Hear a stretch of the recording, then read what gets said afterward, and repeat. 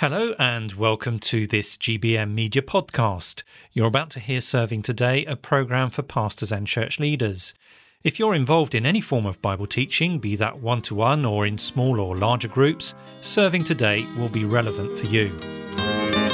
Welcome to Serving Today, the programme for those who lead in God's church. I'm Andrew Cook. It's good to have you with us. In the series on Ephesians, we reach the end of chapter 4. And Malcolm Ryan joins us in A Pastor Talks.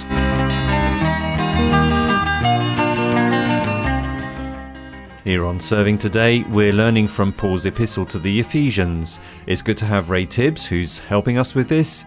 We're coming to the end of the 4th chapter, and here's Ray to tell us what we're going to study this time. Yes, we'll be looking at chapter 4, verse 25 to the beginning of chapter 5, when the apostle maintains the contrast between the godless behaviour which is to be rejected by believers and the godly behaviour which is to be adopted by believers. He selects some examples from life amongst the people of God in verses 25-32 and provides a motivation for each one. The theme of this section is members of one body. And so we begin with a Christian attitude in verse 25. Which reads, "Therefore each of you must put off falsehood and speak truthfully to your neighbour, for we are all members of one body." In each section we will be contrasting what it means to put off something and then to put on something, and make a statement as to why those things are being done. So here, first of all, Paul exhorts, put off falsehood. We are no longer living a lie and must not use lies for our advantage. Instead, we put on truthfulness. We must be transparent and honest. We must treat honesty with respect. And we do this as members of one body. Gossip, exaggeration, or unreliability betrays a wrong attitude to others. The foot may be blind, but the eye will not allow the foot to walk into danger. Then comes Christian emotion in verses 26 and 27. "In your anger do not sin. Do not let the sun go down while you are still angry, and do not give the devil a foothold." So here we put off uncontrolled anger. We must not become angry too easily or retain our anger. Instead, we put on righteous indignation. There are justifiable causes for anger sometimes, but we must control our feelings. And as we do these things, it's because we should not give Satan any opportunities. The work of the devil can be recognised and resisted. We must prevent him from destroying our unity. And next, Paul moves on to Christian action in verse 28. "Anyone who has been stealing must steal no longer, but must work, doing something useful with their own hands, that they may have something to share with those in need." And so we must put off stealing. Perhaps we could be stealing from the church or our family by not giving them the time that they need. We should put on usefulness to make a contribution to the whole body that will help relieve the burden of others. And we do this, both these things, to help those in need. Our renewed mind should make us less selfish and therefore willing to give for the benefit of others rather than protect what we consider to be ours.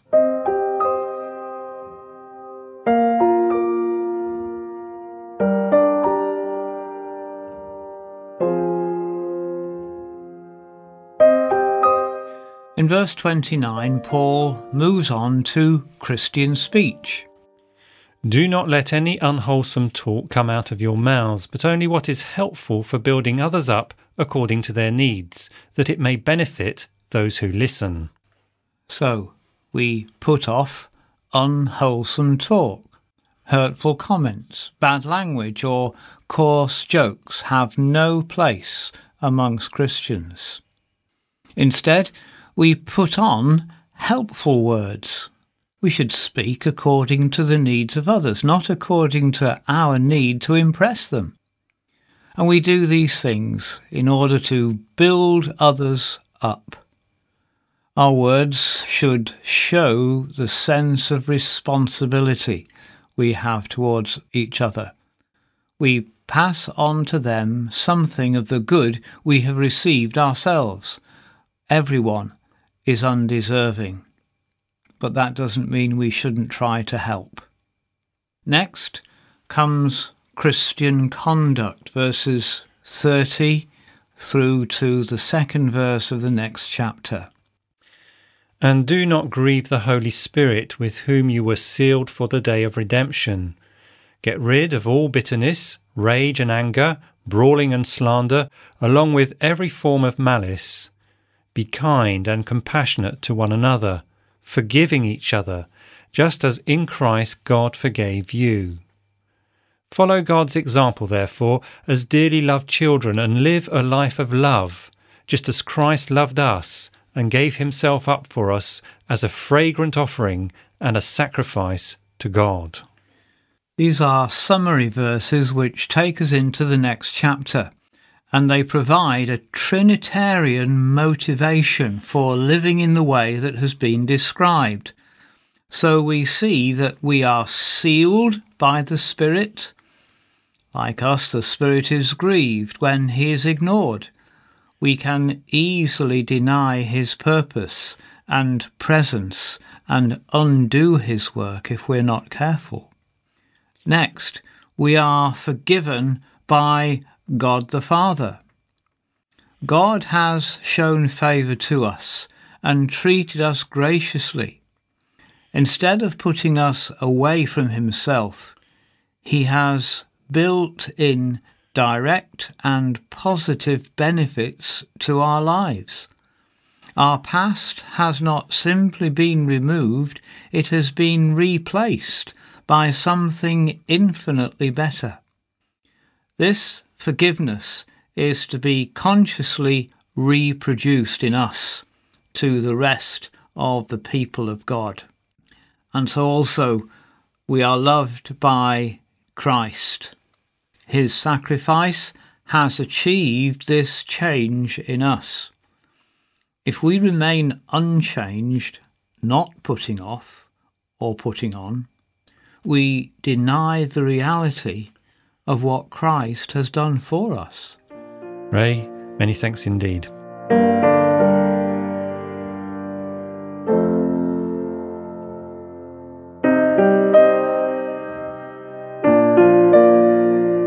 Here on Serving Today, it's good to have Malcolm Ryan join us in the series A Pastor Talks. During the 8th century BC, there lived a very popular king whose reign saw much prosperity in the land. His name was Uzziah, and he ruled the southern Israelite kingdom of Judah for 52 years.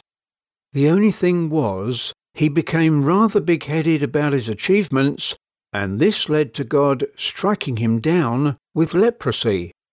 For a start, this reminds us that however successful we might become, we should always conduct ourselves with humility while giving honour and praise to God. And now that Uzziah is dead, someone who loved and respected him, namely the prophet Isaiah, isn't too sure about the nation's future. So it's with much uncertainty that he enters the temple to be with God. In that place of worship, his spiritual eyes are opened, and he sees the Lord in a new light. For it's here that Isaiah realizes that the true king of the nation is not dead, and that therefore whatever had been achieved during Uzziah's reign was all down to God's sovereign will and grace. In the book of Isaiah, at the beginning of chapter 6, the prophet recalls, "In the year that King Uzziah died, I saw the Lord seated on a throne, high and exalted, and the train of his robe filled the temple." Isaiah had lost his earthly king, and he was sad about that. But then he caught a fresh glimpse of the King of Kings. To be precise, the person Isaiah sees is none other than the Lord Jesus Christ. How do we know that? Because in John chapter 12, verse 41, we're told that Isaiah saw Jesus' glory. Even though, like everyone else, human rulers will eventually return to dust, Psalm 146, verse 10, gives us this assurance: "The Lord reigns forever." And right now, with this truly awesome vision of God, we're at a crisis point in Isaiah's earthly walk, a spiritually enriching and at the same time challenging moment during which his prophetic call is confirmed. God is on the throne that's above all others, and in attendance, Isaiah further recalls, were seraphs, each with 6 wings. With 2 wings they covered their faces, with 2 they covered their feet, and with 2 they were flying.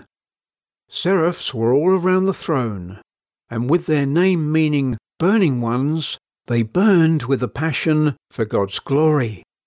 As for Isaiah, rather than thinking how worthy he must be to have this exclusive insight, he experiences a reality check. And in verse 5 he cries out, "Woe to me! I am ruined, for I am a man of unclean lips, and I live among a people of unclean lips, and my eyes have seen the King, the Lord Almighty." Now, isn't it true that the closer we get to God, the more clearly we see our sinfulness?